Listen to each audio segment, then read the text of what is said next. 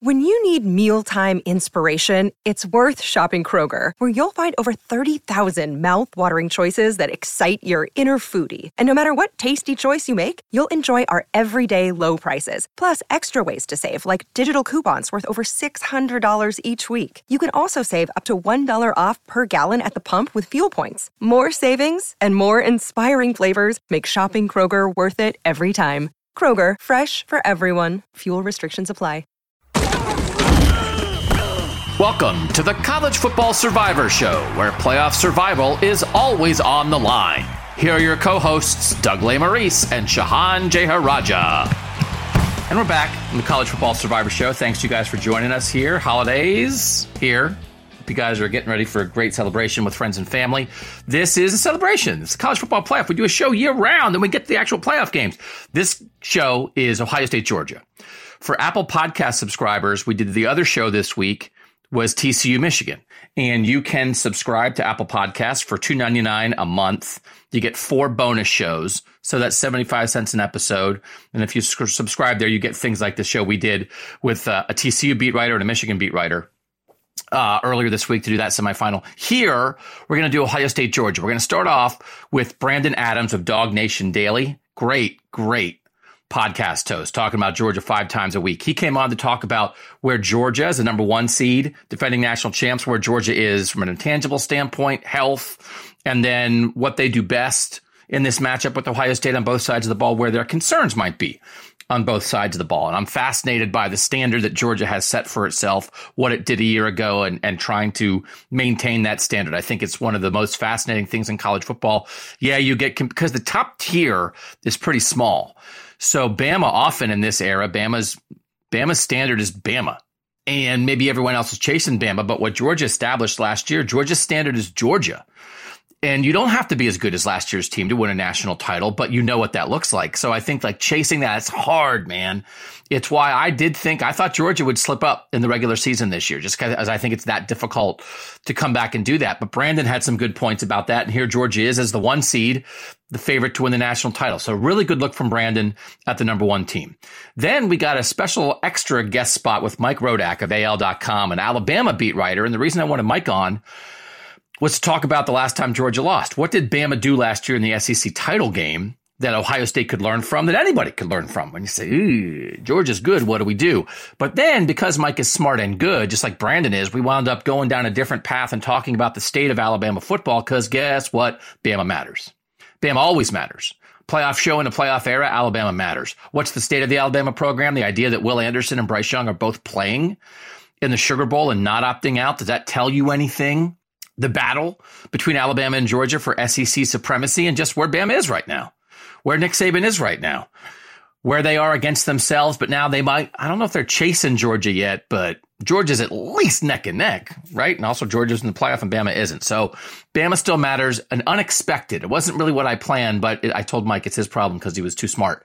Good Bama conversation there. And then we'll wrap up with a guy who's not quite as good, and it's me. I've covered Ohio State since 2005. I'm going to give you the Ohio State breakdown, right? Same kind of thing.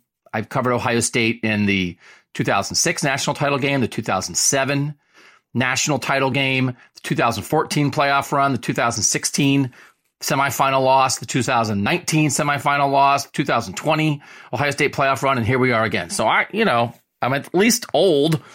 I know what good Ohio State teams look like, the best Ohio State teams look like. And I know what Ohio State teams that aren't quite good enough. Like in 16, they weren't quite good enough. They should not have been in the playoff, and they got wiped by Clemson 31-0. They weren't good enough to be there, but they somehow made it.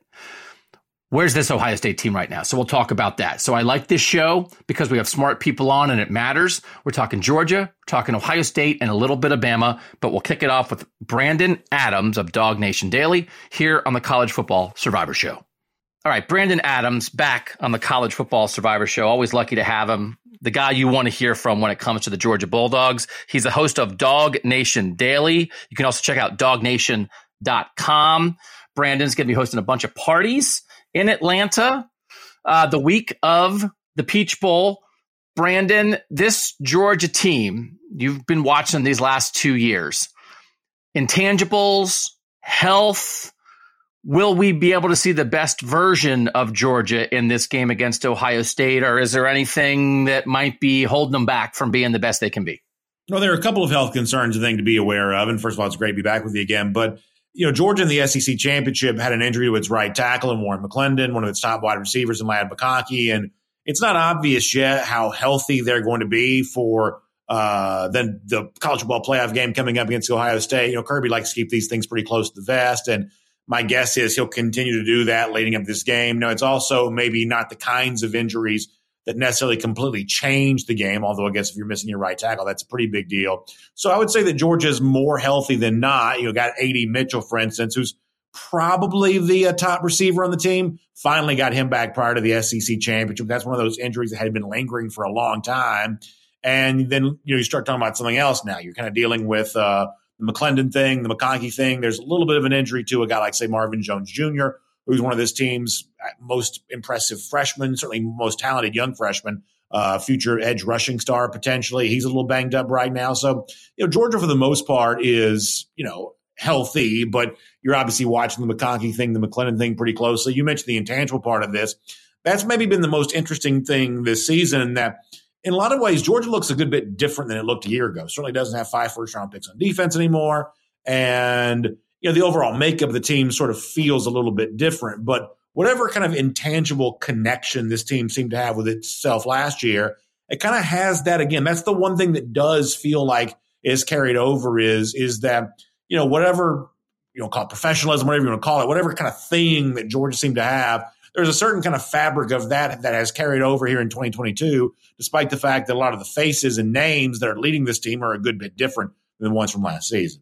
I mean, it's the kind of thing that every coach in the world says, that trying to stay on top is harder than getting on top. Defending's not as fun as chasing. Before the season, I did not pick Georgia to make the playoff because I just thought somebody would get them in the regular season. I didn't know who. Somebody not as good as them. Somebody jumps up and gets them, and then they get to the SEC title game against Bama, and that's their second loss, and they just don't quite make it, right? That's the story of the Georgia season I thought we would get. Instead, early on, my gosh, it's like, are they better than last year? Then they have a couple bumps, but they survive. They certainly could have lost the Missouri game, and Stetson Bennett and that offense makes plays when they need to. And then it turns out the other side of the SEC, it's like, what? No one's going to beat Georgia over there. Did you think, hey, man, before the season, I really think a repeat is right there on the table for these guys, or when they lose as much talent as they did defensively and just the nature of defending, did you think it'd be tough? Well, I certainly thought it would be tough. Look, I think one of the things you've seen is in the history of the college football playoff, teams that win the national championship, for the most part, are back in the playoff discussion again the following year. I guess LSU from 2019 and 2020 is one of the examples when that wasn't true. But for the most part, national champions have been, I think, at least playoff contenders the following year. So I think from that standpoint, there was a case to be made that Georgia was undervalued to begin the season just because – I didn't see an obvious reason in which they should be well off the pace of what previous playoff champions have been. Because think about an LSU team from 19 to 20, you're losing a quarterback, whereas Georgia brought back its quarterback. And frankly, Georgia wasn't as quarterback dependent as a team like LSU would have been back in 2019. So I thought that Georgia may have been a little undervalued to begin the season because of what you would compare to them with previous playoff champs. But obviously, they've also been aided this year, some about what you said before, which is that Alabama is actually, of the teams that were kind of perennially in that playoff discussion or at the playoff discussion begin the year, it's actually Alabama that seems like a kind of a shell of its former self because they lost twice in the regular season. And despite the fact they had on paper the best player on offense, Bryce Young, best player on defense, Will Anderson, a lot of the transfer players they brought in never seemed to really mesh all that well. So at the beginning of the year, you can always look at that sort of top 4, top 5, kind of upper half of the top 10 and say at the end of this season, one of those teams won't be here. I think a lot of folks commonly assume that would be Georgia, but it's actually Alabama that ended up kind of falling prey to that. And that is sort of part of the story here is that in the SEC, Tennessee ended up being better than some would have assumed. Alabama ended up being a little bit worse, and Georgia's just sort of steady as it went throughout the year, kind of emerged as 13-0 to get to the point we are right now. When you think about this Georgia offense, the connection is, to me, that you can see between Todd Monken as a play caller and Stetson Bennett executing that plan. It just feels like every Georgia play leads into the next play. Here's a swing pass. All right, we're not going to throw to the tight end. Now we're going to run up the middle. Maybe we'll take a shot. I've been calling it like ruthlessly efficient, that they just, and then they'll take their shots. We know that, and A.D. Mitchell's going to contribute to that, right? If a healthy version of him makes that downfield passing game even more of a threat. But how have you viewed this the last 2 years of this Monken offense and Bennett running it? What's best? I don't know. What do you think is the best thing about this Georgia offense? Well, I think it's hard to overstate how impactful Monken has been as a play caller. If you're going to go back to the last year prior to him being here in 2019, I mean, at that point in time, Doug, Georgia's only scored about 21 points per game in SEC play. They beat up on some non-conference foes that year and kind of made the overall average look a little bit better. But against SEC competition, the most important games you play during a regular season, Georgia was barely scoring really any points at all. And look in 2020 when Georgia was playing nothing but SEC opponents or Cincinnati in the bowl game, their scoring year over year went up. And then in 2021, the national championship year, after that kind of sort of struggling offensive performance against Clemson to begin the season, Georgia played a much higher level of offense on a per game basis in 2021. And then Todd Monken comes back in 2022 and kind of picks up, kind of right where they left off. He's the nation's highest paid assistant coach. And I think if you look at the results for him offensively, it sort of speaks to that. And obviously Stetson Bennett's been a huge part of that. And maybe for a lot of the people who are watching us now, they've learned a lot about Stetson because of the fact that he's been a Heisman finalist, and I think deservedly so. But I would also say that Georgia is just less quarterback dependent than the teams in this year's playoff and, frankly, most playoff teams in most year. That's not meant to be a knock on Bennett, or it's certainly not meant to be a suggestion that Georgia doesn't need to play well at the quarterback spot to win. But this is not a scenario as goes Stetson Bennett, so goes the Georgia offense. If that's the case, then Georgia's probably in trouble. That means they've given up some early points, and now they're trying to fight back from a deficit as they were in last year's SEC championship, or they haven't quite got the running game going the way they're supposed to. I mean, obviously, Georgia needs a big game from its quarterback. Every team in the playoff kind of does. But if the Georgia offense led by Todd Monken is really working the way that it's supposed to, then it's a lot of component pieces working together. It's a lot of offensive line. It's some running game. It's getting the tight ends involved, probably as deep a crop of those as exist anywhere in the country right now. That Georgia's just less about the one player than certainly TCU is with Dugan or maybe Ohio State is with Stroud. Georgia's story is just a little bit different. When you think about this matchup with this Ohio State defense, obviously the Ohio State defense much better than a year ago. New defensive coordinator and Jim Knowles making a bunch of money just like Todd Monken's making. This is a lot of money, man. This is a lot of coordinator money head to head. Jim Knowles and Todd Monken going to be earning it in this game. What's maybe a concern for this Georgia offense in that matchup? You mentioned the right tackle injury. That offensive line has been one of the best in the country all year. I do wonder, I don't know if Ohio State can get Georgia into a shootout, as you're kind of saying. Maybe that's not the best scenario for Georgia if you wind up there. But is there something that you'd say, Georgia really needs to make sure they're straight on this when it comes to facing this Ohio State defense? Well, I think one of the things you keep in mind here is for a lot of people who are kind of like maybe just going back through the scores and they look what the best of Georgia was this year, you'll see the Oregon game in which they won 49-3 at the beginning of the season, ironically in the same stadium they're going to play at on New Year's Eve. And I would say that the version of Georgia you saw there is not the Georgia that's required to win a national championship. That was a lot of throwing the ball that day. Georgia did not run the ball very much. I think some of that was probably opponent dependent, just based on what Georgia maybe thought it could do, maybe knew it could do against Oregon. And so, therefore, that was a day in which the running game wasn't a huge factor. And I don't think you can have the same kind of thing here against Ohio State. You've got to be able to demonstrate some success on the ground. It's not necessarily run first and then throw off of that, but certainly showing an ability to mix in the run with what you're doing through the air. I think that's the kind of thing that kind of neutralized the Ohio State offense a bit, kind of keeps that at bay. And that's one of the things that you have to be able to do. And here's the other thing too, and this is not necessarily an answer to your question, but it's what your question kind of leads me to think of, is that in a lot of ways, Ohio State, from a storyline standpoint, is exactly where Georgia was going into last year's college football playoff, where it was Georgia that had lost its most recent game. And I think there were even a lot of Georgia fans that kind of doubted Georgia's ability to bounce back since they looked so bad against Alabama. Well, it's Ohio State that's actually now lost its most recent game. And that also came against the team that their fans probably hate to lose to more than any other. That's kind of what Alabama sort of become for Georgia. And certainly Ohio State fans feel that way about Michigan.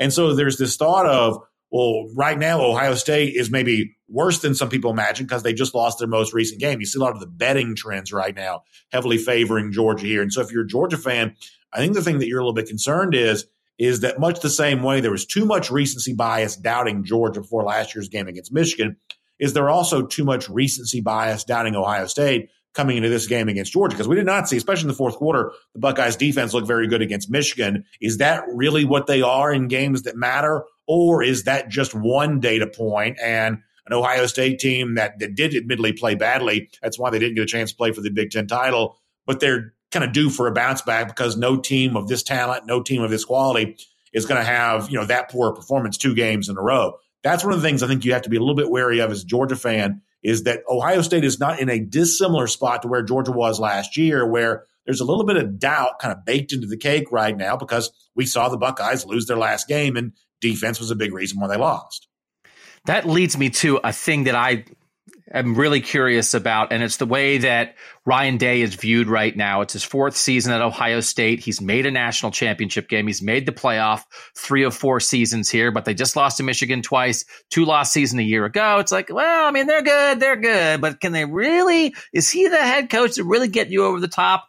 And Kirby Smart, man, Kirby Smart turned everything from a recruiting standpoint at Georgia, right? I mean, great defensive mind, makes the playoff, makes a national championship game. But I think even coming into the playoff a year ago, coming off that loss to Alabama, were there doubts? Like, all right, Kirby's good. Of course he's good, and he's been great for Georgia. But is he really going to get you over the top, especially against Nick Saban if they play again, right? I'm very curious about it. It's not fair.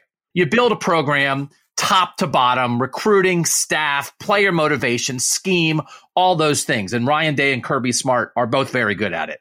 But how much did people's view of Kirby Smart change when they won the national championship? And were there doubts about him before the playoff last year?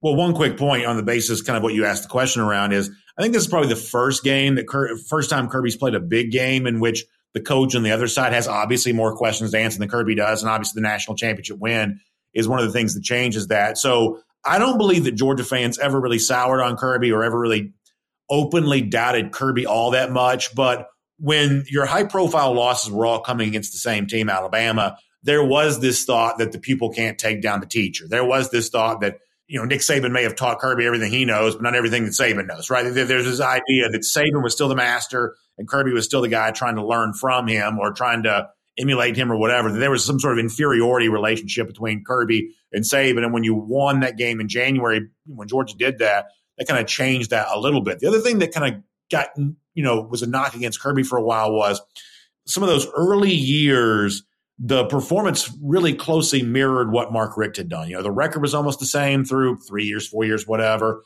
There were a lot of comparisons between Kirby Smart and the early years of Mark Richt that seemed really, really similar. And I think for a lot of Georgia fans that were more plugged in, they would have said, yeah, but the recruiting results are way different. The overall roster strength is way different. There were some underlying fundamentals that probably suggested that Kirby was eventually going to have a greater level of success than Richt had. But for Kirby, who was hired to be better than Richt, there were a lot of people who were kind of pointing out for a good while that, well, actually, up until a certain point, Kirby really hadn't exceeded the performance that Mark Richt had provided. So those were the two knocks that existed on Kirby, what he was doing in comparison to those early years of Mark Richt and what he was able to do against his former mentor, Nick Saban. But obviously all of that completely changed forever, when you won that game in January of this past year. And obviously that's what Ryan Day is trying to do now, kind of trying to change that narrative. And I frankly don't think the people that I talk to every day, Georgia fans, I don't think they probably realize how substantial this conversation is around Day because they see Ohio State as, some sort of kind of this national presence and, obviously has gotten a lot of attention for a long time. I don't think they realize that there's some restlessness, I would assume, you would tell me probably better, but there's some restlessness within kind of what you think of as Buckeye Nation about the fact they have lost to Michigan 2 years in a row, and they are looking to break through in a national stage in a way they probably haven't since 2014. The 4 years that Ryan Day's been the head coach at Ohio State, the only team in the country with a better record than Ohio State is Georgia. And after they lost to Michigan, there were some people who were like, let's fire this guy. So I think that would be correctly characterized. Is that restlessness if you want to fire the coach who's lost 5 games in his whole? So, yeah, I mean, it's the thing to me, I don't think Ohio State, I mean, how can you say, you better go beat the defending national champs who are undefeated? I don't think you can put that on Ohio State. They have to show up and play well. I think they have to compete with Georgia, or we're going to be down the path of more questions, Ohio State at the highest level. Listen, man, Georgia's a monster, but you can't get blown off the field. Ryan Day got this job at Ohio State because Ohio State went to the playoff in 2016 and lost to Clemson 31-0. And Ohio State was like, well, we got to change something. And they wiped out the offensive coordinators and brought in Ryan Day. So that doesn't mean they're going to wipe people out, but making the playoff is great. You got to compete, right? Georgia's the new standard. You have to at least hang. Georgia's the new standard. Georgia is the standard. And now that's who you have to measure yourself against. I don't think you have to beat the standard, but you have to hang with the standard, right, Brandon? Well, I think that there's also a small handful of teams where there's only two emotions. There's either the ultimate elation of winning it all, or there's the ultimate misery of coming, even if it's just short of that. It's either elation or misery, and that's the only two feelings that you're capable of feeling. Obviously, Georgia's in that category. I think Ohio State is in that category. I think Alabama's going to be in that category too. And frankly, even other really stellar programs, I don't quite think they kind of rise that same level of fatalism in terms of you either do exactly what you set out to do or you failed miserably because you fell just a little bit short. And so it's one of the things that makes a game like Ohio State feel so big, the Georgia-Ohio State game feels so big, is that, A, these are two programs that have been adjacent to each other for a long time. And the regular rankings, the recruiting rankings, and yet they haven't been on the same field together since the end of the 1992 season. And there aren't very many programs that kind of define success and failure the same way. And I think that right now, Georgia and Ohio State are, two of those teams. So I think even if you're not a Buckeye fan or a Dog fan, if you're not that, just the stakes of the game feel really big. And I think that's one of the things that makes it feel really fun is that this is the first of what could be many of these matchups in the future. And obviously both sides know how large the magnitude is. Yeah, they had a series on the schedule. Remember that? They were supposed to play in 20 and 21, and they canceled it. As I'm looking here, they canceled it in 2012 because the Big Ten was going to play a series of games with the Pac-12. Oh my God. All the stuff that's been planned and canceled and relationships and affiliations. But I remember when that Georgia-Ohio State series got scheduled, Brandon, because I was like, let's go. This is going to be awesome. They also have some very, very distant non-conference games that are supposed to take place against each other like a long time from now. But a lot of that stuff is very much, difficult because Georgia actually had a non-conference game against Oklahoma that it's supposed to play in 2023, and that's now been canceled because Oklahoma's about to join the SEC. So with the SEC likely to expand to a 9-game conference schedule, a lot of the future non-conference series that Georgia has, you're left to wonder how many of those it will be able to play. So sometime in the future, Georgia is supposed to be going to Columbus. Ohio State's supposed to be coming down to Georgia. But I think a lot of that is still be determined because you've already seen at least one of these high-profile non-conference series for Georgia have to be canceled because of the change that's on its way to the SEC. And in the 12-team playoff, you're going to start all the best teams are going to start playing each other more often anyway because you're going to have to win 3 or 4 games in the playoff to win a national title. So, it's been too long. It's only the second time ever, as you mentioned. Too long for Ohio State, Georgia, but I don't think this is the last time that these schools are going to see each other in the foreseeable future. I think you guys are getting this. You got to listen to Dog Nation Daily, right? You've got to listen to this Georgia podcast to build up to this semifinal on December 31st. Nobody does it better than Brandon. Defensively, Brandon, this is my shorthand, which is why we have experts on. Front 7 for Georgia, not quite as good as last year. Secondary better. Is that a correct shorthand or no? I think that's an interesting way of looking at it. Here's the way that I would probably say it, is that in the one game in which Georgia had to play well defensively this year, they sort of looked like the team in 2021. And at other points in time this year, they either didn't really need to be that version of themselves, or you might say, well, they were incapable of being that. Georgia had to be what it was in 2021, the game against Tennessee. It has a high-powered offense. Tennessee was riding high coming into Athens. That was the first Saturday in November. And that day, Georgia really got after Hendon Hooker because that was the thing that made the 2021 defense for Georgia so special is they just got after quarterbacks in a way they had not previously done. So they had 49 sacks last year. And, in say 2019, some of these years in which Georgia had really been very good defensively, if you want to measure by how few points they gave up, how few yards they allowed, Georgia was as good defensively as anybody. But even in some of those previous years when they were otherwise statistically very excellent, they weren't getting after quarterbacks the way that I think great teams really have to. Last season they did. This year they haven't really done that. There's maybe 1,000 reasons why that's the case. Kirby Smart will talk about quarterbacks getting rid of the ball quicker or whatever the reason is. They just haven't done that. But the Tennessee game, they did. So here's what you're left to try to wonder about this upcoming season, or I should say this upcoming game against Ohio State. Is this an example of a Georgia defense that can just flip that switch on again? It's playing an offense where you have to respect it. So therefore you have to have a 2021 level performance. And so you just do it the way that you did against Tennessee when you really had to. Or was that an example of maybe what Georgia hasn't replicated enough during the year to really be able to call on command against the Buckeyes? And I don't think we quite know the answer to that. I mean, the one thing I do know is Georgia won the SEC championship 50-30. It does not want to play a 50-30 game against Ohio State. It doesn't want to play that way. It wants to obviously limit what the Buckeyes can do. And I think that means you have to get after Stroud a little bit like they got after Hendon Hooker in order for that to be able to happen. But that to me is the mystery around the Georgia defense is when it really had to be great, it was as good as it's ever been. But for the most part this season, it just really hasn't had to have those kind of performances. And so maybe they've gotten a little listless. Maybe they've gotten a little disinterested at times. And I think that's one of the curiosities going to the playoff is, when these games now matter more, when you're facing offenses that are better than most of what you played in the regular season, can you call on command the kind of defense that Georgia played against the Vols? And I guess that does, to a certain extent, remain to be seen.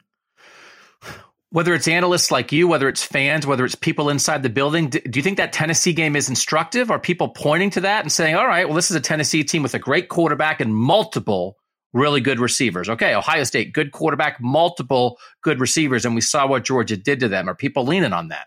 I think they probably should. Now, you're also going to have smart people, and I'm sure the Georgia coaching staff would say, well, schematically, this is different and that's different. So, Kirby's not going to play ball with the idea that Tennessee's like Ohio State because he'll point out all the ways from a play calling standpoint that Ohio State's different. But, that was an offense that was just really firing all cylinders at the time. And Georgia had an excellent day defensively against Tennessee that day. I think to the shock of a lot of people, the questions going into that game were, hey, can the Georgia offense keep pace with Tennessee? But the real issue turned out to be, can Tennessee score against Georgia? We found out, no, they really can't. There was obviously some weather and some rain late in the game. But the truth is Tennessee wasn't really moving the ball all that well to begin that game either. So if you're a Georgia fan, you want to have the utmost confidence going into Ohio State. That's obviously the thing that you'll call upon is the fact that the Georgia defense really answered the one significant challenge that it faced this year. And I guess we'll all find out if that is truly a replica of what's going to happen on December 31st. But I do think that's the kind of thing that ought to give some Georgia fans some confidence. The fact that Georgia played really well in that spot when it needed to against an offense that was really legitimately very good. It certainly seems like Javon Bullard's one of the best slot coverage guys in the country. Chris Smith, I'd take Chris Smith on anybody's team. Man, that guy seems smart and on point. Captain, you watch that guy play, it's like, give me that guy. Ringo and Lasser, you're lining up. There's talent in this secondary. Can Georgia line up and cover good receivers, right? Is there a strong belief in that? Well, one of the important things to keep in mind, too, is that Keely Ringo is a likely first-round pick. Is going to be a first-round pick, but he's also been kind of the subject of some criticism here locally because, didn't really have a great game in the SEC championship. Kind of got picked on a little bit in the end-of-season rivalry game against Georgia Tech. So Ringo is going to be on a little bit of a spotlight for some Georgia fans. But like you said, Bullard's had an amazing year. He's kind of the perfect embodiment of what Kirby wants in that star position. Christopher Smith's kind of a perennial All-American, type guy based on where the ends of season stuff has been passed out. And, that day against Jalen Hyatt, who's a player very similar to what a Marvin Harrison Jr. is going to be, Georgia did really well when it needed to. But obviously I think we would all say, the folks watching us right now too, that Ohio State's pathway towards being competitive in this game is have the big day from C.J. Stroud, get the Ohio State wide receivers involved. That's obviously where they're going to try to exploit Georgia, especially if the pass rush doesn't get home, then you're forcing the Georgia secondary to cover more frequently. To repeat myself, Georgia did answer the one time this year when they really had to be at their best from a pass coverage standpoint. But obviously that's where Ohio State's going to see its opportunity, and they're going to do everything they can to block Georgia long enough to make that matter. Last thing, Brandon, we know Jalen Carter, what those tackles are going to do. Who are their edge guys? Who are the edge guys that would be the biggest problem for Ohio State to handle in this situation if they're going to get pressure from there? It's the one thing that about Georgia from a sort of a personnel standpoint feels the most different from last year. Nolan Smith was former nation's number one recruit, 5-star guy, and he got hurt about halfway through this season and hasn't been back. So Georgia's kind of missed his presence. He's also a big-time leader, too, so you kind of missed that there. So you're playing guys like Robert Beal, who's a holdover from the class 2017, who's still here, guys like Chaz Chambliss, who's a recruit of some note from a couple of years ago. But it's not the kind of edge rusher talent that maybe you would expect Georgia to have. I think next couple of years, Georgia's really upgrading that spot from a talent standpoint. Obviously, they're battling Ohio State for Damon Wilson and a decision that's going to come tomorrow. So Georgia's trying to really take a step towards upgrading that edge rusher talent. But that's not quite, I would say, a Georgia level right now. But a guy like Jalen Carter, the interior pass rush, what he can do from the game record standpoint, if you're looking at the list of true kind of game-wrecking players defensively, it sort of begins ultimately with Jalen Carter, who I really do think of all the players that Georgia's had defensively the last couple of years, he actually may be the very best. You make a big note about what Georgia lost off last year's defense, but Carter was a big part of that last year. He's back right now, and he may truly be the best of them all. He's Brandon Adams. You've got to listen. You've got to get educated on this. Dog Nation Daily. It's daily. It's right in the name. It's a great way to remind people. How often does that podcast come out? Every Monday through Friday. You can't do it daily unless you do it every day. Yeah, it's not Dog Nation like Tuesdays and Thursdays. It's Dog Nation Daily. Brandon, love having you on the College Football Survivor Show. We will see you in Atlanta for this game. Thanks so much for your time, and have a great Christmas. Doug, it's great to be with you. Thank you so much.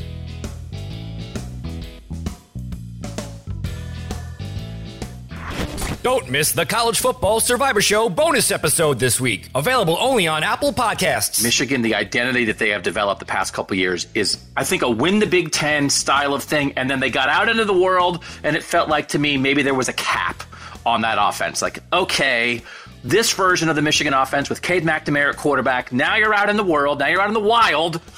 And I don't know even what the best version of that Michigan offense, I just don't think it's going to work against Georgia. J.J. McCarthy, to me, changes that equation at least some. How do you view the difference between Cade McNamara, playoff quarterback, and J.J. McCarthy, playoff quarterback? I think the ceiling is just higher with J.J. McCarthy. I mean, I think he's just a flat more talented guy, talented kid. He's got more mobility, too, and that's something we always point to, right, when we compare the two. Neither quarterback has had to throw a ton. We've talked about it ad nauseum. Michigan wants to run the football. That's their bread and butter. That's their identity.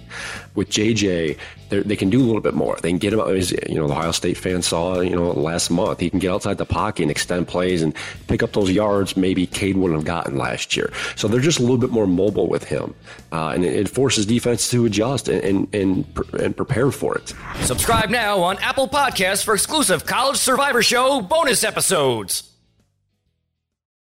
Joined now by Mike Rodak of AL.com, who witnessed the only loss that the Georgia Bulldogs have taken in the last two seasons. That was to the Alabama Crimson Tide in the SEC title game last year.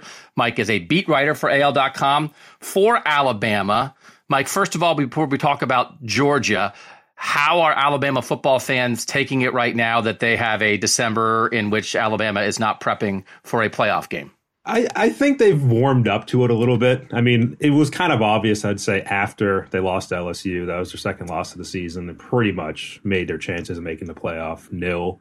So at that point, it was the sky is falling and, everything's kind of falling apart. The culture's changed and there was a lot of big picture questions. And then they rallied. I mean, Saban got the players to kind of come together again, and they beat Ole Miss barely. They beat Auburn. And then, they'll probably beat Kansas State. I think that's the likely outcome. And he was able to get all of his players to play in that game and have no opt-out. So the mood has kind of improved a little bit. I think fans, I don't know how many realistically thought Alabama was going to make it, but I think they thought there was at least a debate that needed to happen between Alabama and Ohio State, maybe TCU as well. Again, I don't think they should have made the playoff, but I think being number 5 versus being number 9 or 10 is kind of giving fans a little bit more of a sweet taste in their mouth compared to the sour taste that was here, a month and a half ago. But at the same time, I'm sure we get to March, April, May, like fans are going to be thinking, man, like we didn't win a national championship last year. Like we got to get back to that. So I'm sure the feelings of angst will come back eventually. But right now, I think there's just kind of a mellow mood, especially with the news that Bryce Young and Will Anderson will play. How is that happening? I cannot believe that Bryce Young and Will Anderson are playing. They have to be, since we got to this point where the very best players opt out of bowl games that are not playoff games, they have to be the two best players to play, right? Who are getting ready to go to the NFL.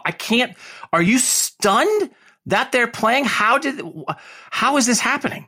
So I was very surprised. I certainly, I did a lot of interviews kind of leading up to their decision, and I was always saying, yeah, I'd be surprised if they play. And then it kind of came out that they would play. So, I think the message that they're certainly trying to send, both the players in Alabama, is that this is their culture. They want to play. These are how they are as players. That, and especially Will Anderson, like he's definitely been known as that sort of high motor, never going to stop sort of guy, team first guy, and Bryce Young to a certain extent as well. I think has that reputation, but especially Will Anderson. So, and I was never questioning that with those players. I think someone had to get in their ear and say, even as much as you might want to play in this game, is that the best thing for you to do? But at the end of the day, I think that the whole idea of like, we want to be team captains, we want to be here for our team, we want to be here for Nick Saban, that won out for them. Granted, there's financial implications there, obviously. If you get hurt, these are two guys who both have a decent chance to be the number one overall pick. And if they're not, they're probably going to go in the top 3 picks. And if you fall in the draft, then you're losing millions of dollars. So, and even Saban said it, there's insurance policies that the school has taken out. He wasn't specific as to whether it was a permanent disability insurance policy, which was something that Tua Tagovailoa had a couple years ago when he broke his hip. But that requires you to be permanently disabled and not able to play football again in order to collect. There's a different type of insurance where it's loss of value and you can fall in the draft and you lose money from just falling, but you're still able to collect. I don't know if they're paying for that. I would like to know, but I'm sure there's some sort of financial protection that they have. I know, from a completely speculative standpoint, there has been talk of bowl games in general paying NIL deals or having some sort of payment to players to try to convince them, to play in these games. Just from a broad college football discussion standpoint, I don't know if that happened in this case at all, but it again, from Nick Saban's own words, the school is doing their best to protect these guys financially. I was covering the game after the 2015 season when Ohio State offensive lineman Taylor Decker made the block on Jalen Smith, the Notre Dame linebacker. He's an extraordinary player. Suffers the knee injury. He falls into the second round when he would have been a top 10, 15, maybe top 5 pick. And he just never has the NFL career he should have had. He had an injury in a, quote, meaningless bowl game that affected the rest of his football future. And from that, I don't know if that was the moment for everybody. I think it was a moment in this discussion. To me, anybody who opt-outs, it's not really a culture discussion. It doesn't say anything about the player. It doesn't say anything about the program when you opt out. You are being smart. You are putting your family first. You've given your body and your brain and your heart and your soul and your blood and your sweat and your tears to this program. And now you're going on a vacation for a bowl boondoggle. And I don't think you have a responsibility to play. But when you see these two Alabama guys play, maybe the Sugar Bowl's ponying up, who knows? But I will take this as some culture of like, man, I'll tell you what, I don't know what Saban's doing. But if those two guys are playing, like, good for Alabama. I don't want to, good for anybody who doesn't play, who makes that choice. But man, like I do respect these guys if they're going to go out and ball against Kansas State when people thought Alabama was going to win the national title this year. Right. Yeah. And just to go back to the previous point, too, I think fans, they certainly celebrate this decision. Like, it's, hey, look at Alabama and look at what our players want to do. But I'm sure if they had decided not to play, that fans would have been just as fervent in defending them and saying they've given everything that they can to this university. They don't have to play. I'm sure there would have been a widespread defense, not only from Saban, but from fans as well, saying that these guys, there's nothing left for them to prove. And from an NFL standpoint, there really isn't. I don't think NFL scouts to any sort of degree are looking at this or would have looked at it as a negative if either player had sat out. And I don't know if they're looking at this game and saying, we need this extra data point. They know what Will Anderson is. They know what he's capable of doing. They know what Bryce Young is. The biggest question about Bryce Young is going to be his size. He's less than 6 feet tall. That's not going to change by playing in this game. He's not going to get any bigger. There's not a huge benefit for them personally, I wouldn't say, in the draft. I think the benefit for them is just trying to defend their coach. And we've sensed this a lot the last month where Nick Saban's really trying to show that the Alabama culture of the last 15 years still exists to the same level because it was under attack. After that LSU game, you had Greg McElroy go on his podcast on ESPN and had a 12-minute monologue where essentially he was saying, this is not the Alabama I used to know. This is not the Alabama I played for. And there's other former players, too, on Twitter who are really questioning things. And I think Saban really got into defense mode I'm trying to make sure that this is still what he built still exists. Now, here we are. They're not playing in the playoff. They don't have a chance for a national championship.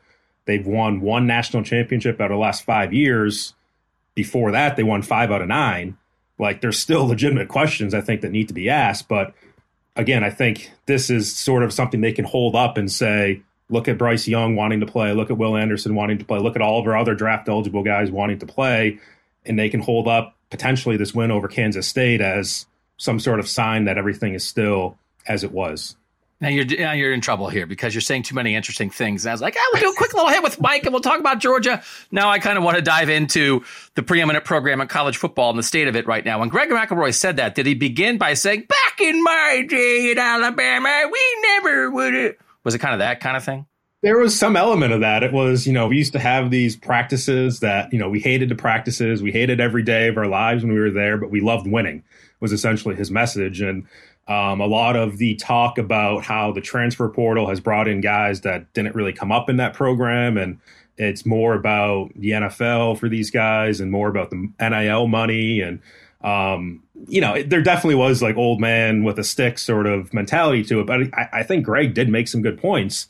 And it was something that I think probably got under Nick Saban's skin because I asked Saban about it and he was defensive about, we only lost these 2 games by a total of 4 points. And, the sky's not falling essentially. But at the same time, there was another Nick Saban comment where he said, we're listening to these guys' concerns.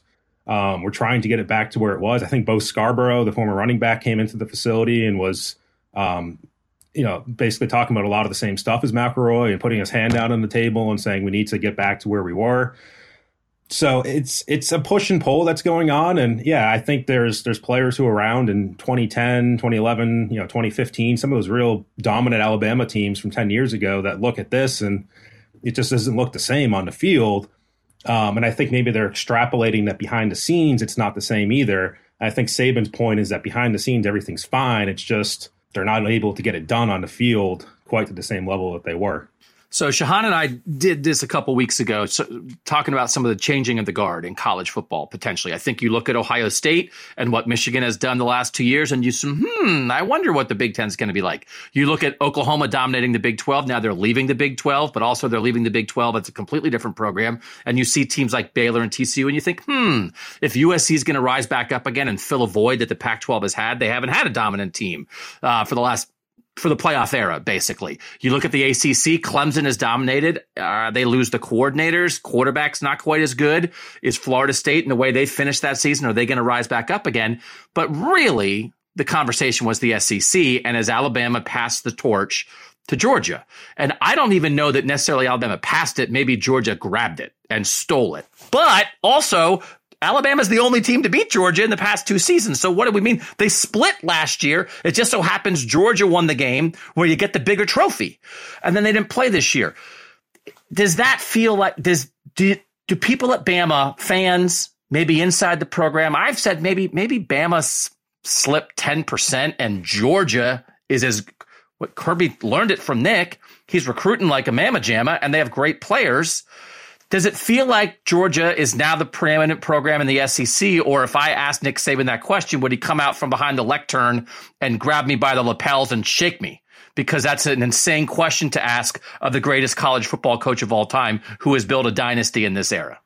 No, I think he would probably agree if you got him in an honest moment. And I think there was even, I want to say it was Andy Staples who wrote it. There was a story about Saban telling people years ago that the biggest program he was concerned about was Georgia, in terms of overtaking Alabama because of the recruiting hotbed that really is in Atlanta, and just that program in general and the resources and capabilities that it has. And that's obviously, kind of bared itself out here. And yeah, I think there's definitely a sense among fans that Georgia is kind of what Alabama was. And you're right. I think it's some aspect of Alabama slipping. I don't think it's a huge slippage from Alabama, but it is the other side rising up too, where Georgia has gotten better and other schools have gotten better as well, and there's more teams at the top than just Alabama. So it's something they've got to fix and they've got to figure out. And it's not as if, for the longest time in college football, we were like, all right, quarterbacks, you get a quarterback, you win. That's the key. Well, Alabama's had the better quarterback the last 2 years. I think we can all agree Bryce Young is a more talented and skilled quarterback than Stetson Bennett. And here we are. Like, Georgia's still the better team. So, defense is still the issue. And I think it really kind of grates Alabama fans' gears that Georgia has the better defense, that Kirby Smart has turned that defense into what Alabama's defense used to be. And Alabama's defense isn't bad. I mean, Alabama fans want Pete Golding, their coordinator, fired, but they still have the second best defense in the SEC, but it's not the best. And that's, I think, the key difference. And I think in order to get back for Alabama, you got to continue to recruit well at quarterback and other positions, which they have. They'll probably have the number one signing class once it comes out tomorrow. And you still got to get that defense where it can compete with what Georgia's done the last few years. And it's not the easiest thing. And there's a lot of Alabama fans that said, because I remember going through the 12-team playoff, and here's where Alabama would have been in the 12-team playoff. And fans were like, well, we don't want to see that because that would have meant they would have played Georgia. And that meant we probably would have gotten embarrassed by Georgia. So fans were almost afraid, I think, of the aspect of having to play Georgia this year, even though it didn't happen. And I think a lot of people assume that they would have lost if they did play. I think that's what Greg McElroy means. Greg McElroy looks at Jalen Hurts and Tua Tagovailoa and Mac Jones and Bryce Young and all these NFL quarterbacks. And he's like, why does Bama have all these NFL quarterbacks? Where's our Stetson Bennett? I was Stetson Bennett. I was the first Stetson Bennett. Get one of those.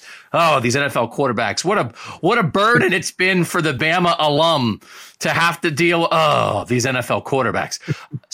So the NIL thing, we'll do last thing. Your fault. If you just were on here and like we're boring, then you'd be out of here already and on to your life. All right. NIL I'm dealing with a lot of Ohio State stuff with NIL, and a lot of Ohio State fans, I think inside the program too, they're worried, they're frustrated, they're worried. And the issue to me is that NIL is a disruptor. And so the people on top don't want to be disrupted. So it's like, hey, maybe NIL is good for college football because it gives other schools who aren't winning as much, who don't have the same NFL pipeline, who don't have the same facilities right now. There's another way that you can try to catch up to those teams. And so there's a lot of teeth gnashing and angst at Ohio State. And it's like, well, it's because you want to keep being good. And maybe at NIL, Ohio State isn't going to be the best. What is the view at Bama? Are people frustrated, worried? Does Bama think, no, we're fine, we can be the best at NIL? Or do they look at Tennessee or Texas A&M or some other schools that seem very aggressive in NIL? And do they feel like this is a disruption that they don't like? Yeah, I think all those words, frustrated, worried, I think would apply to Alabama's stance. I think we've heard it from Nick Saban himself and sort of that infamous Texas A&M rant, if you will, that night. So, yeah, I mean, for Alabama and for Saban, too, like his recruiting pitch has always been about getting you ready for the NFL. Like, here's what we can do for you personally, professionally, academically. Like, I can almost rail it off my own head just listening to it so many times from him. And this certainly disrupts that because players aren't necessarily thinking about all those things. They're thinking about where can I get paid the best or the most. So that definitely is a disrupting factor to what he's tried to do recruiting-wise.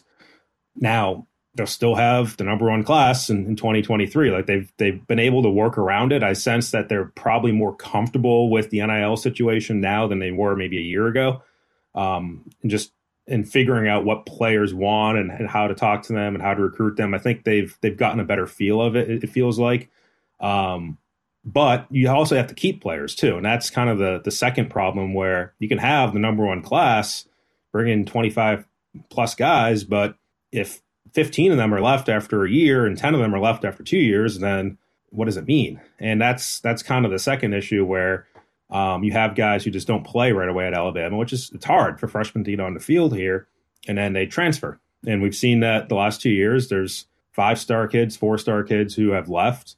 A lot of them haven't played. And so fans, I think, are kind of like, oh, good riddance. Like, that guy's gone. He wasn't very good. But it does, and Saban's talked about this too, it does cut into the depth of your middle of your roster where all of a sudden one guy goes down, your starter goes down, and you're having to play a freshman who's never been on the field before. And you're kind of losing that middle class. So, how much NIL has played into some of those transfer decisions? I'm sure to some point it has. I mean, there's 2 guys who've gone to Oregon. I think Oregon, in my mind, is one of those schools that has some deep pockets, obviously with the Phil Knight connection and all that. So, logically, I think there's probably some connection to NIL there. But, I think NIL has played into some of those transfer decisions. I'm sure to some point it has. I mean, there's 2 guys who've gone to Oregon. I think Oregon, in my mind, is one of those schools that has some deep pockets, obviously with the Phil Knight connection and all that. So, logically, I think there's probably some connection to NIL there. But I think Saban has almost resigned himself to it at this point. Like even the last time we talked to him, just talking about the transfer portal, he's like, yeah, it is what it is. We'll coach who we coach. We'll see who's here and just we'll move on with our lives, essentially. And I sense less frustration now from him than just like submission and just I'll do what I can with what I have and see where it goes.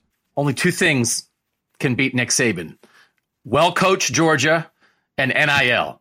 That was it. Those are his kryptonites. And he knew one was coming. He probably didn't realize the other one was coming. I do think part of it, too, the resignation, I think, for some people. Ohio State, I think, is still the frustration phase. They have not yet reached resignation and submission. This is not the long-term answer. And I think they know that. This is not what it's going to be like 10 years from now.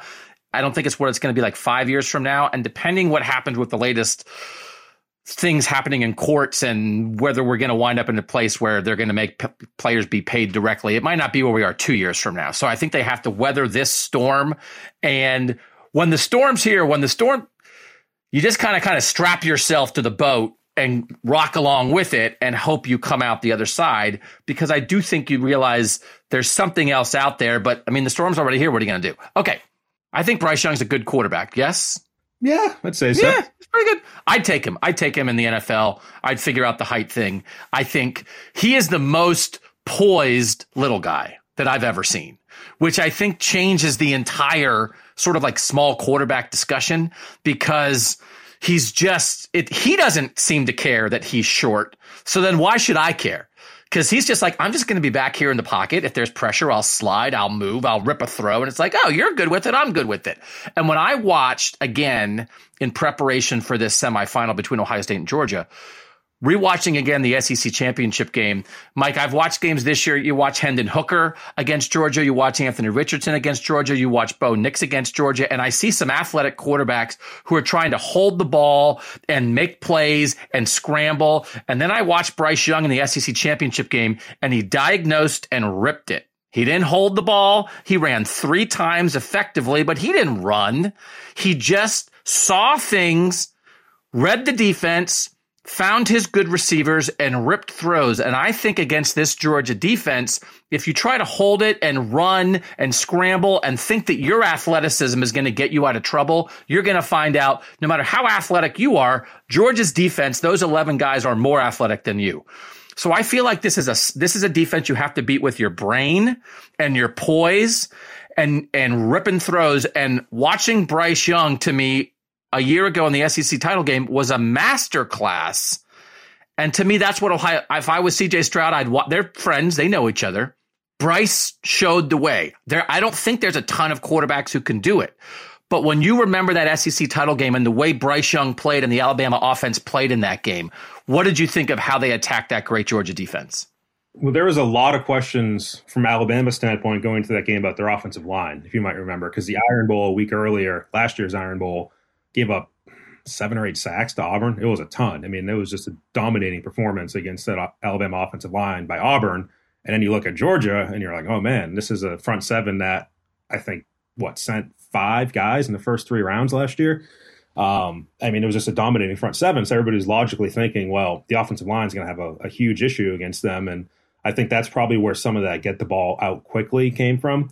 And I think there's also, you could sense the confidence from Alabama in throwing against that secondary of Georgia. You know, the front seven was fearsome, but I think they really like their matchups, wide receivers versus corners, wide receivers versus safeties, and just get the ball to them. And that's what happened. I mean, they threw to Mechie early in the game, and he got hurt towards ACL in the first half of that SEC championship game. So then they were down to Jamison Williams, but still just kept throwing to him. That play early in the second half, there was 2 guys on Williams. He just blew right past them and was able to score that long touchdown, and that was basically the game.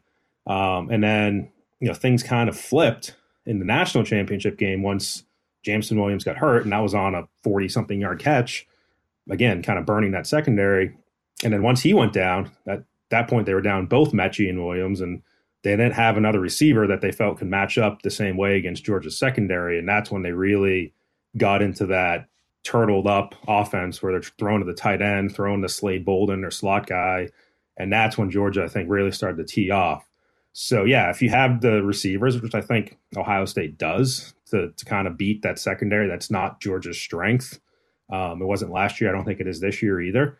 then you have the quarterback to do it, then that's probably the way to go.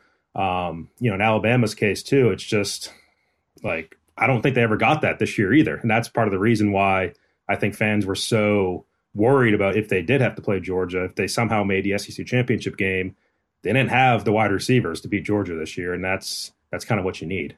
Yeah, it always felt like you can't go through Georgia's defense. You've got to go over it. And it felt like, and everybody, now we're like going back to last year. And everybody's like, why are you talking about last year? It's like, it's the last time they lost. I don't know what else you're supposed to talk about. How do you deal with these guys? But the idea of Mechie and Williams, those two together, that was enough. Just Williams on his own in the second half of the SEC title game was still barely enough. And then once you didn't have him when he got hurt in the title game, then it wasn't enough. So Ohio State, you replicate that. Marvin Harrison Jr. is their first guy. He's a different receiver than Jamison Williams. Jamison Williams is pure speed. Marvin's not that. But he's still a number one receiver that you figure he can get open against anybody. And then if Emeka Egbuka can be that second guy like John Mechie, who maybe isn't a pure number one, but is a really good number two, and you can attack that way, I just think they have to throw a lot. But I just think Bryce's poise, and again, let's have the same conversation the whole world's had about Bryce Young for the past 2 years, but I can't stop talking about it. I do think CJ Stroud, his processing and standing in there and knowing what's going to come, you've got to beat, I think, Georgia pre-snap. You've got to understand where you want to go. But Bryce is just, it's preternatural. He's the most poised college quarterback I think I've ever seen. And I think in the midst of a defense that's going to get after you like that, that's so vital. And I think CJ Stroud has that ability. But to me, Bryce Young is the exact, and maybe CJ too, that's the kind of quarterback you want to drop right into the midst of that Georgia defense, because they're going to come after you and you've got to be able to keep your head while they do it. And Bryce Young does that better than anybody. They called him the gingerbread man, is what Georgia called him, because they couldn't catch him. Like, you can't catch me, I'm the gingerbread man. And I think even Kirby Smart's called him a point guard too, where he just kind of sits back and is able to kind of watch things unfold in front of him, and then a guy runs up to him and then he makes a quick move and throws the ball. And there's even that play in the SEC championship where Bryce ran and then pitched it off to Brian Robinson, and they're able to get some more yardage on that. Just great vision.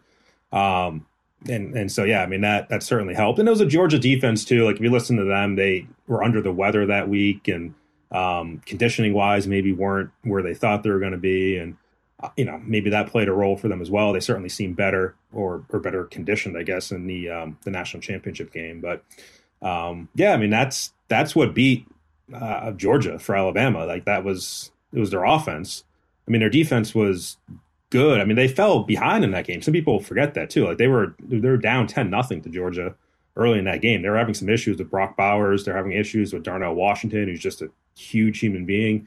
And then they were able to kind of figure it out in the second half. Stetson Bennett threw that pick six, which really helped. And that was a disguised coverage by Alabama, where Jordan Battle, their safety, was showing one thing and he dropped into something else and was right in the throwing lane for Bennett. So you got to confuse him somehow. Obviously, the guy's been around for a while, and they were able to do that in one play at least. But, I do think there's maybe an overstatement when people say if you make Georgia play from behind, like they're not the same team, they're not able to win. Well, Alabama was winning in the fourth quarter of that national championship game. Again, I think sometimes people forget that. Like, they think it was just Georgia running all over them all game. It wasn't. And Georgia scored, I think, 3 touchdowns in the last 10 minutes? And some of those were longer throws from Bennett to A.D. Mitchell. There was a touchdown by Brock Bowers. Like, that Georgia offense was able to throw the ball and push the ball down the field and win the game late when they were trailing. So I don't know if it's totally a case of an offense that needs to be playing from ahead and control the ball with the run, and you have a game manager at quarterback. It's still a capable offense when they're behind on the scoreboard. Last thing, Bryce Young, 2 great years for Alabama. No national title, but tremendous college football player. What is it going to be like next year without Bryce Young? We saw, we got to see Jalen Milroe this year. He looks like Usain Bolt to me when he runs, but I don't know that anybody you're going to have a drop off in terms of pocket presence and all the things we just said Bryce is so good at. How good do you think Jalen Milroe can be next year, and how much will And there's going to be some portal stuff that happens. We know Alabama's been successful doing that. How much are they going to be leaning on a young quarterback like that next year? Or are they going to have to build up around him and make sure they don't put too much on him?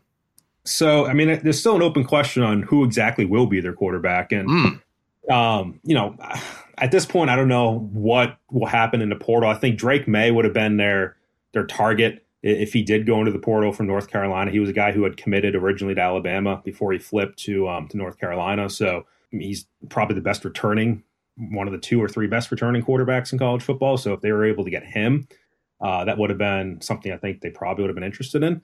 But I don't know at this point how many quarterbacks are out there that they'll seriously consider to be a starter at Alabama and to win an SEC championship. Like, I just don't think there's that sort of guy out there. So you have the 2 guys that are returning. Milroe is one of them. He's the older of the 2. He's been here 2 years, but he's very limited as a passer. And we saw that the A&M game when Bryce was hurt, threw for 100-something yards, had a couple picks, came into a game later in the season, had another pick. Like, I think there's a lot of questions internally about can they win with him throwing the ball, trying to win with that offense that they've played with for 5 years now at Alabama, very quarterback receiver heavy. Because if you have Milroe, you're going back to sort of the Jalen Hurts, Blake Sims sort of approach where you're running the ball 15 times a game with your quarterback and sort of a lot of that option run game. And you can make some plays here and there, as we saw from Milroe, but I don't know if that's what they want to do for a full season. So the other option is Ty Simpson, who's the freshman this year, 5-star kid out of Tennessee. His dad's the UT Martin coach. Mobile as well, but probably a better thrower. We haven't seen him almost at all this year. A couple of late game situations, he's handing the ball off, taking a knee. So we would have thought if Bryce had opted out of this bowl game that maybe we would have seen the most Ty Simpson we would have seen all year. And that would have been an indication of what they had in him. Doesn't look like we'll see that now. So he's still a bit of an unknown, but I think going into the spring, it will be Milroe versus Ty Simpson. And then they also have 2 freshman quarterbacks coming in as well. They didn't get Arch Manning, but they got one of the other better quarterbacks in the class, in Eli Holstein. So a lot of young guys, a lot of talented guys. Obviously, it's Alabama, but I think they're just going to have to sort through and figure out, A, do they want to run that more limited option attack with Milroe, or do they want to put in a younger, more of an arm talent at quarterback and see if they can win? Because remember, Bryce started when he was a 5-star sophomore. He had 1 year behind Mac Jones, but they kind of threw him in there, hasn't started the game yet, and did pretty well his first year as a starter. So it is possible to start a young guy and still win.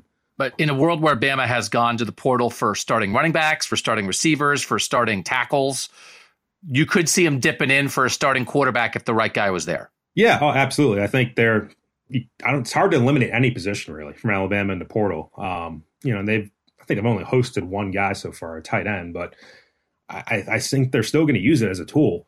Because they're losing so many guys too. If you're losing 12 guys already that they have through the portal, just by sheer numbers standpoint, you got to bring in some guys, and we'll have to see exactly which positions, but pretty much right down the list, I think they could use anybody at any position. He's Mike Rodak. Go read AL.com. You will not find better Alabama coverage anywhere. That's Alabama football, Alabama basketball, good right now. Alabama gymnastics, usually good, right? You guys cover everything down there. Alabama softball, yeah. Alabama softball. If you care about Alabama as one of the preeminent, obviously, football programs, but also athletic departments in the country, go check out AL.com. Mike, thanks so much for joining us here on the College Football Survivor Show. You got it. Thanks. Thank you. All right. After this, we'll come back, talk some Ohio State next after this. The College Football Survivor Show, where playoff survival is always on the line. All right, back for the Ohio State portion of this preview podcast. Let's talk about the health of Ohio State. Jackson Smith-Njigba's not going to play. He's out. TreVeyon Henderson's not going to play. He's out. This is a receiver who had more than 1,600 receiving yards last season for Ohio State, set the Big Ten single-season record for most receiving yards in a season. I think had 43 receiving yards this year. TreVeyon Henderson, over 1,200 rushing yards last year. Fewer than 500 this year because he was dealing with a foot injury for much of the season and was in and out of the lineup. And when he was in the lineup, he often wasn't at his best, couldn't put his foot in the ground and make a cut. So you think about that, that's some context, but that Ohio State didn't have Jackson Smith-Njigba all year, who going into the year, I picked him to finish second in the Heisman.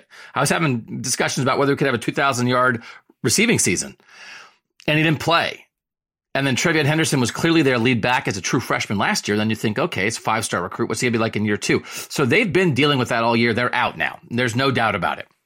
They've adjusted to the receiver situation. Ryan Day did say like there's some certainty of not having him. We know we're prepping without Jackson Smith and Jigba. And they had a lot of stuff planned for that guy. So it's no different really, but there was, I think, a part of them that was sort of hanging on through the course of the year. Like maybe he'll come back. Maybe he'll come back. That's out. And then Trevion Henderson is out, but Mayan Williams, who was their second back and emerged, was a good back this year. Physical runner. Would have been a good complement to Trevion Henderson in a 1-2 punch like Georgia does with its backs. Wound up being the lead back at times. They both had 100 rushing yards against Wisconsin, and then since then they both dealt with injuries. Mayan Williams tried to go in the Michigan game, but you could see he wasn't himself, and it mattered. He had some moments where you maybe thought, okay, like a healthy Mayan Williams might be able to pop that play, and it didn't pop. The expectation is he'll be healthier. I mean, this is what bowl prep does. I think a healthy Mayan Williams, the healthiest maybe he's been in 2 months, could really matter to them because I think Ohio State's running game has been at its best when they've had either healthy Trevion Henderson or healthy Mayan Williams and been able to practice that way and then play that way. Very, very best when you had healthy both. But there were games this year where they didn't really have fully healthy either, or they weren't sure if they'd have fully healthy either. So Mayan Williams looking like he's going to be healthy, and then you presume that either Chip Trainum, who was a running back at Arizona State last year, transferred to Ohio State this year to play linebacker, has wound up being a running back, started at running back against Michigan, was like the first running back work he got all year, starts against Michigan.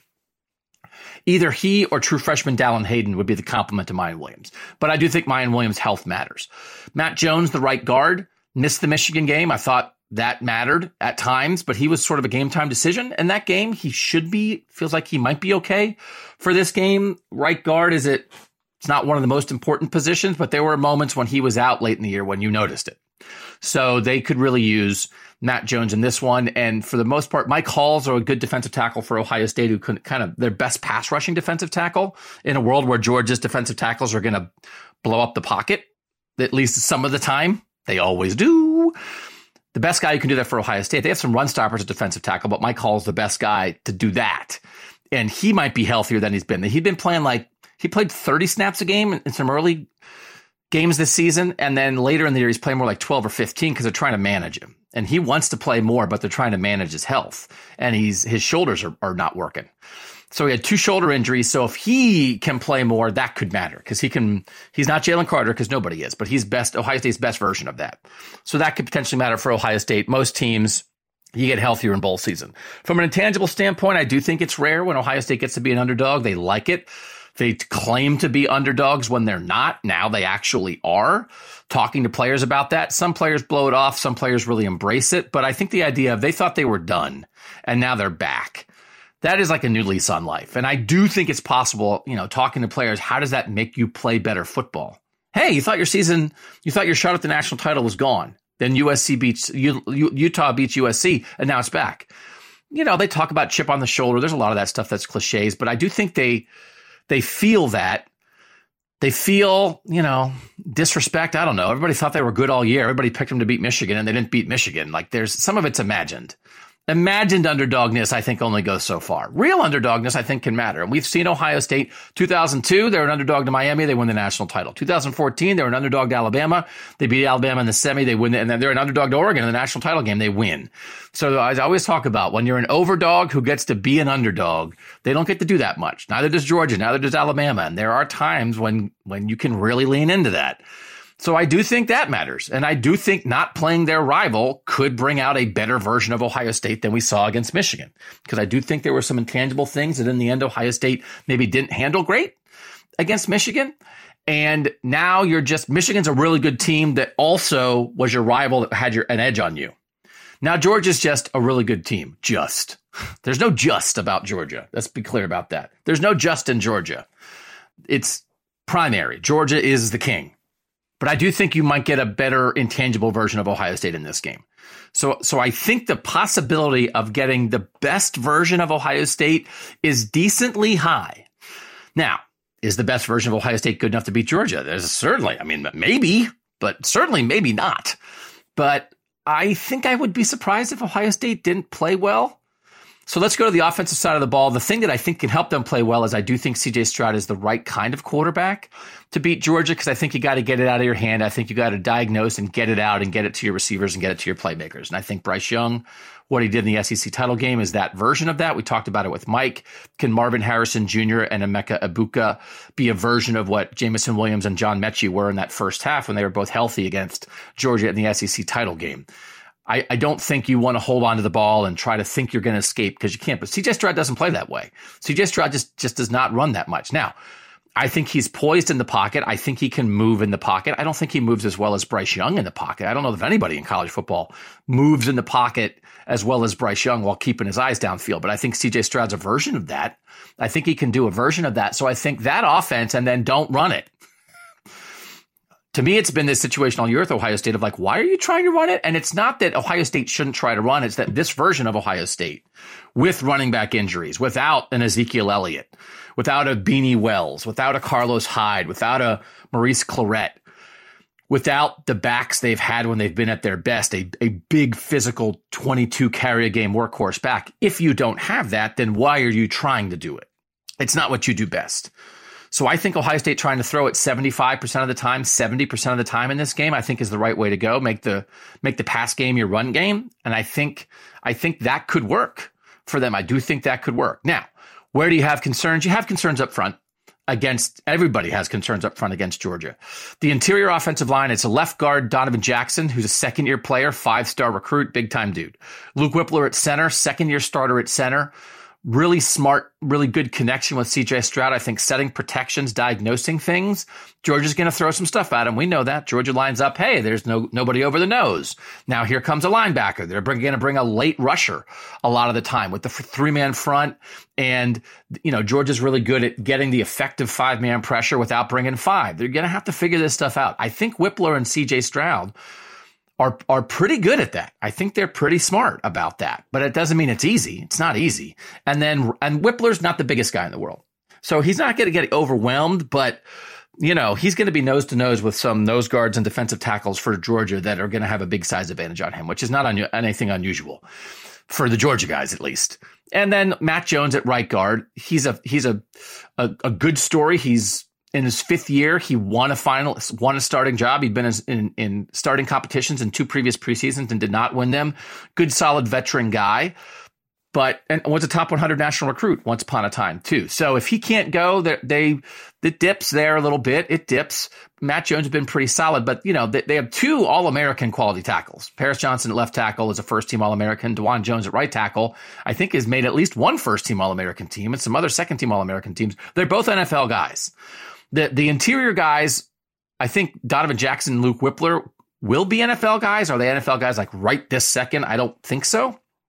So if the Georgia defensive tackles just destroy everything in their path in a way that C.J. Stroud can never get comfortable, can never set his feet, even when he's getting rid of the ball quickly, it doesn't matter because there's an offensive lineman in his lap who was thrown backwards by a Georgia guy. I mean, that's an issue.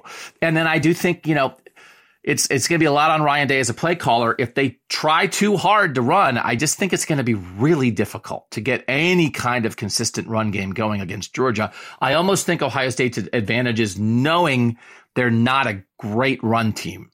So maybe they won't waste too much time trying.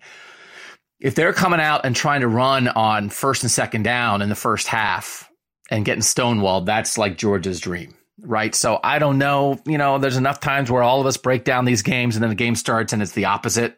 Michigan did that to Ohio State. You go opposite on purpose. Oh, you won't expect this. So you do this. It's not what we do best. So I would be surprised if that's the calculus for this one.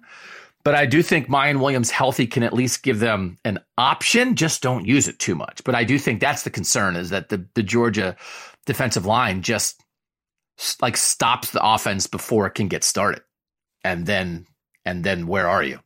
But Marvin Harrison Jr. and Emeka Egbuka are legit dudes. And this is Jackson Smith-Njigba. This would have been a heck of a game for Jackson Smith-Njigba to be healthy. This is the game that I think a lot of people were curious about a year ago. If you could have seen Jackson Smith-Njigba, Chris Olave, and Garrett Wilson with C.J. Stroud against this Georgia defense, that would have been really interesting because you saw what Bama did. Bryce Young, Jamison Williams, John Mechie. You saw Ohio State had 3 guys like that because Wilson and Olave were first-round picks, and Jackson Smith and Jig was going to be a first-round pick.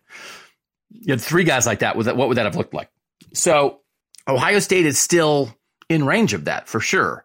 But I think the receivers, the passing game is going to have to win this game. And I do think Ryan Day has talked about the idea of most games in the playoff, it's in the winning teams in the 40s.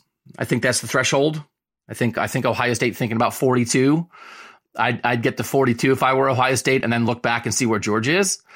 I don't think you want to try to win this game 28-24.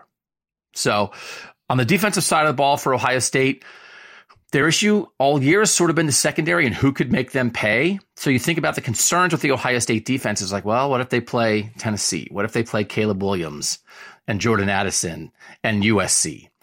And then they played Michigan, and Michigan didn't do that all season. And then Michigan threw the ball on Ohio State, and it was Ohio State mistakes. Now, it wasn't Ohio State corners just getting smoked. It was blown coverages and missed tackles. So I guess the missed tackle is getting smoked, but it's not all like, hey, we can't run with receivers. We can't fight for the ball in the air. They've had times at this year where they've had trouble, I think, on 50-50 balls, but I think they've gotten better at that. So it's mistakes. It's mistakes in the secondary. So that idea, they can get risky and then they can miss tackles. And so they're going to have to figure that out. A healthy A.D. Mitchell, I think, is a major X factor for Georgia. Is it a guy who hasn't been there most of the year, who is healthy again and increases your chances of making some of those shots down the field? I do think Ohio State is a little more built to defend running backs and tight ends in the pass game. Statistically, they've been pretty decent at that. I thought they did a good job on Michael Mayer, the Notre Dame tight end, in the first game of the season. Yes, Georgia has 2 guys. Darnell Washington's really good. They don't use him, obviously, as much as they use Brock Bowers, but I don't think it's one guy. They don't have, it's like, hey, who's this 6'7", 280-pound Ohio State linebacker or safety who can handle Darnell Washington? It's like, what are you talking about? What is like nobody like that exists. All right, well, what are you going to do? Well, I think you can play some zone looks and play a linebacker and a safety and help and bracket guys. And I think they'll do that with both the tight ends. And I think that's what they did against Mayer. Bowers is the priority.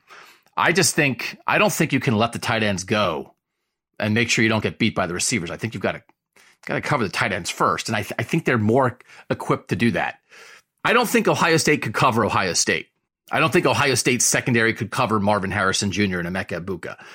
I don't know if they can cover Brock Bowers and Darnell Washington and A.D. Mitchell and Ladd McConkey, and we know Ladd McConkey's dealing with some injury stuff. I don't know if they can, but it's just matchups. It's just matchups. It's not talking about anyone's skill is that much greater. It's just that where is it? So I do think the secondary has been the concern, and then is that where Georgia's going to attack you the most? So Ohio State has to not blow what are you going to do? If you blow coverages, you're dead. So don't blow coverages. They blew coverages against Michigan. And again, Michigan forced them. Michigan didn't just sit back and say, oh, no, thanks for the freebies. Michigan forced Ohio State into mistakes that created the freebies. So obviously they're working on that. But I do think the greatest concern for Ohio State, just like man on man, is maybe not the thing that Georgia's going to try to get you with. So then what can Ohio State do well? They have 3 5-star edge rushers. And this Georgia offensive line is great, but there's an injury at right tackle. And what if they play their best game? JT Tuimoloau and Jack Sawyer are 2 sophomore 5-star defensive ends who were both among the top 10 recruits in the country. And then Zach Harrison is a 4th year, he's a senior, played real snaps since his freshman year, played a ton of snaps here. 5-star recruit. So those are your 3 defensive ends who play. Tuimoloau and Harrison start, and then Sawyer is this wrinkle look that is a stand-up end. It's like, Georgia fans know that. Georgia does that a lot.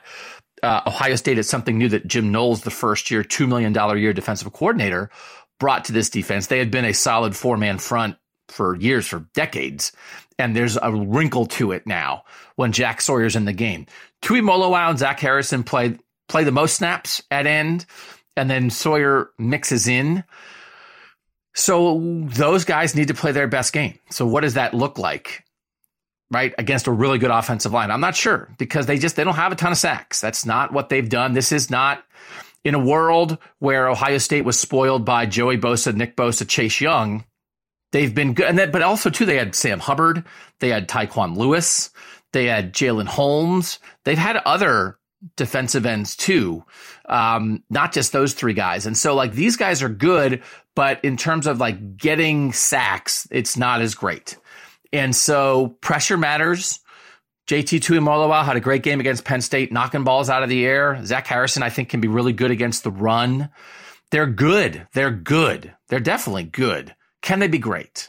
I think the ability to be great remains in there. They're very good football players. I don't know if very good's enough in a semifinal. I think somebody in there might have to be great. And the potential is there, but will it happen? So, linebackers and safeties are solid. They're not from athletically, like the top end of athletes that you have seen at times at safety and linebacker for Ohio State. But Tommy Eichenberg's been a second-team All-American. Jim Knowles, as a middle linebacker, has used him to shoot gaps and blitz and have good run fits. And when they're on, they're on. It's really good. And he can also get out and, those swing passes that we know Georgia's going to throw. Tommy Eichenberg and Steele Chambers, the two linebackers who will play in their 4-2-5 look, they can get out and chase those guys down, make some ankle tackles in space, and they'll have to. We know that. We know that Georgia's going to do that. They do have that ability. I wondered coming into the year about that ability, but they do have that ability. So it is a solid Ohio State defense, much better than a year ago. This matchup for Ohio State a year ago would have been even more difficult when you think about the Ohio State defense, because they had real flaws there, both in personnel and scheme. A lot of the personnel is the same from last year, but a lot of them are playing better. Tommy Eichenberg was here last year. It's like he wasn't. He's a different guy. Teron Vincent, one of their starting defensive tackles, fifth-year guy, better player this year. Zach Harrison, as we mentioned, playing his best football this year. Lathan Ransom at safety was hurt last year, playing his best football this year, right? There are guys who are playing their best football. So it's not it wasn't a reinvigoration of talent necessarily. Jack Sawyer and JT Tuimoloau got older. That helps. But it's kind of the same guys. It's a new look. And I think beyond the scheme, which is it does try to bring blitzes from various places. It is more aggressive. It is more varied in coverages. It is going to disguise stuff more pre-snap. And then here's a different look post-snap. They didn't do that as much last year, and they felt like they really wanted to lean into that. And Missouri got after Stetson Bennett, right, and tried to be aggressive and blitz in that game, and it worked for a while. Then at the end of the game, Stetson Bennett won in the game. But it's in the 20s, right? It's in the 20s. So could an aggressive defensive coordinator? I thought being aggressive against Michigan wasn't great for Ohio State. I do think being aggressive in this game makes more sense.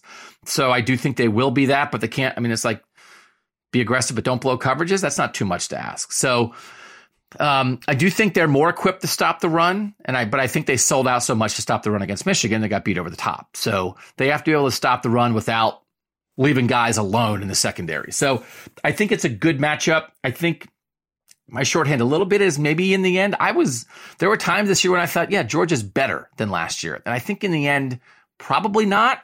And I do think mostly because of the defensive changes, Ohio State is better. I don't think Ohio State's offense is better. Because a year ago, you would have had healthy Jackson Smith and Jigba, healthy Travion Henderson, plus Chris Olave and Garrett Wilson for this game. So now you have none of those four. Those would have been the four guys who would have taken up 90% of getting the ball for Ohio State a year ago, if this Georgia-Ohio State matchup would have happened in the playoff a year ago. Now you have none of those four. But Ohio State has the same quarterback, and it has Marvin Harrison Jr., Emeka Egbuka, Julian Fleming, and then Mayan Williams. Plus, they work it in the tight end more this year with Cade Stover. So those guys are very good. They're not as good as those four guys would have been a year ago, but they're very good, and the defense is better. So I think Ohio State has a chance. It's an uphill climb. Georgia's really solid. I think at times it's taken longer at times this year for Ohio State to be its best in some games. They did work it out against Penn State. They worked it out late against Notre Dame, but they did not come out and dominate sometimes in those games the way I think you could see Georgia took it to Oregon, or Georgia just was in control against Tennessee, or the way Georgia, maybe LSU gave them a little trouble and they took over that game. Against the best teams, it's taken longer for Ohio State to work it out. So guess what? You can't work it out for too long against Georgia or they're going to smother you. But does Ohio State have a chance? I think from where we were on Selection Sunday to where we are now, I think I have in my head Ohio State's chances of winning have increased the more I've looked at this game, the more I've looked at the matchups, the more I've looked at the film and talked to people. I think it's increased. What does that mean? Well, I think it's become less impossible for Ohio State. Doesn't mean it's going to happen, but I think it's become less impossible. But I think to look at Georgia is to see supreme talent defensively, really well coached, and offensively, a really good offensive line, a deep running game, a veteran athletic quarterback, and a very well stitched together plan. Again, you got to respect Georgia's plans on both sides to such a huge degree. They're so athletic, but they're so well coached. I just think they're disciplined and they're smart. Again, give me Chris Smith 100 days out of 100. Give me an offensive line like that. There's just so much to respect about Georgia. Georgia's not going to give this to Ohio State. Does Ohio State potentially have the offensive electricity to go take it in a way that few teams would have that against a team as good as Georgia?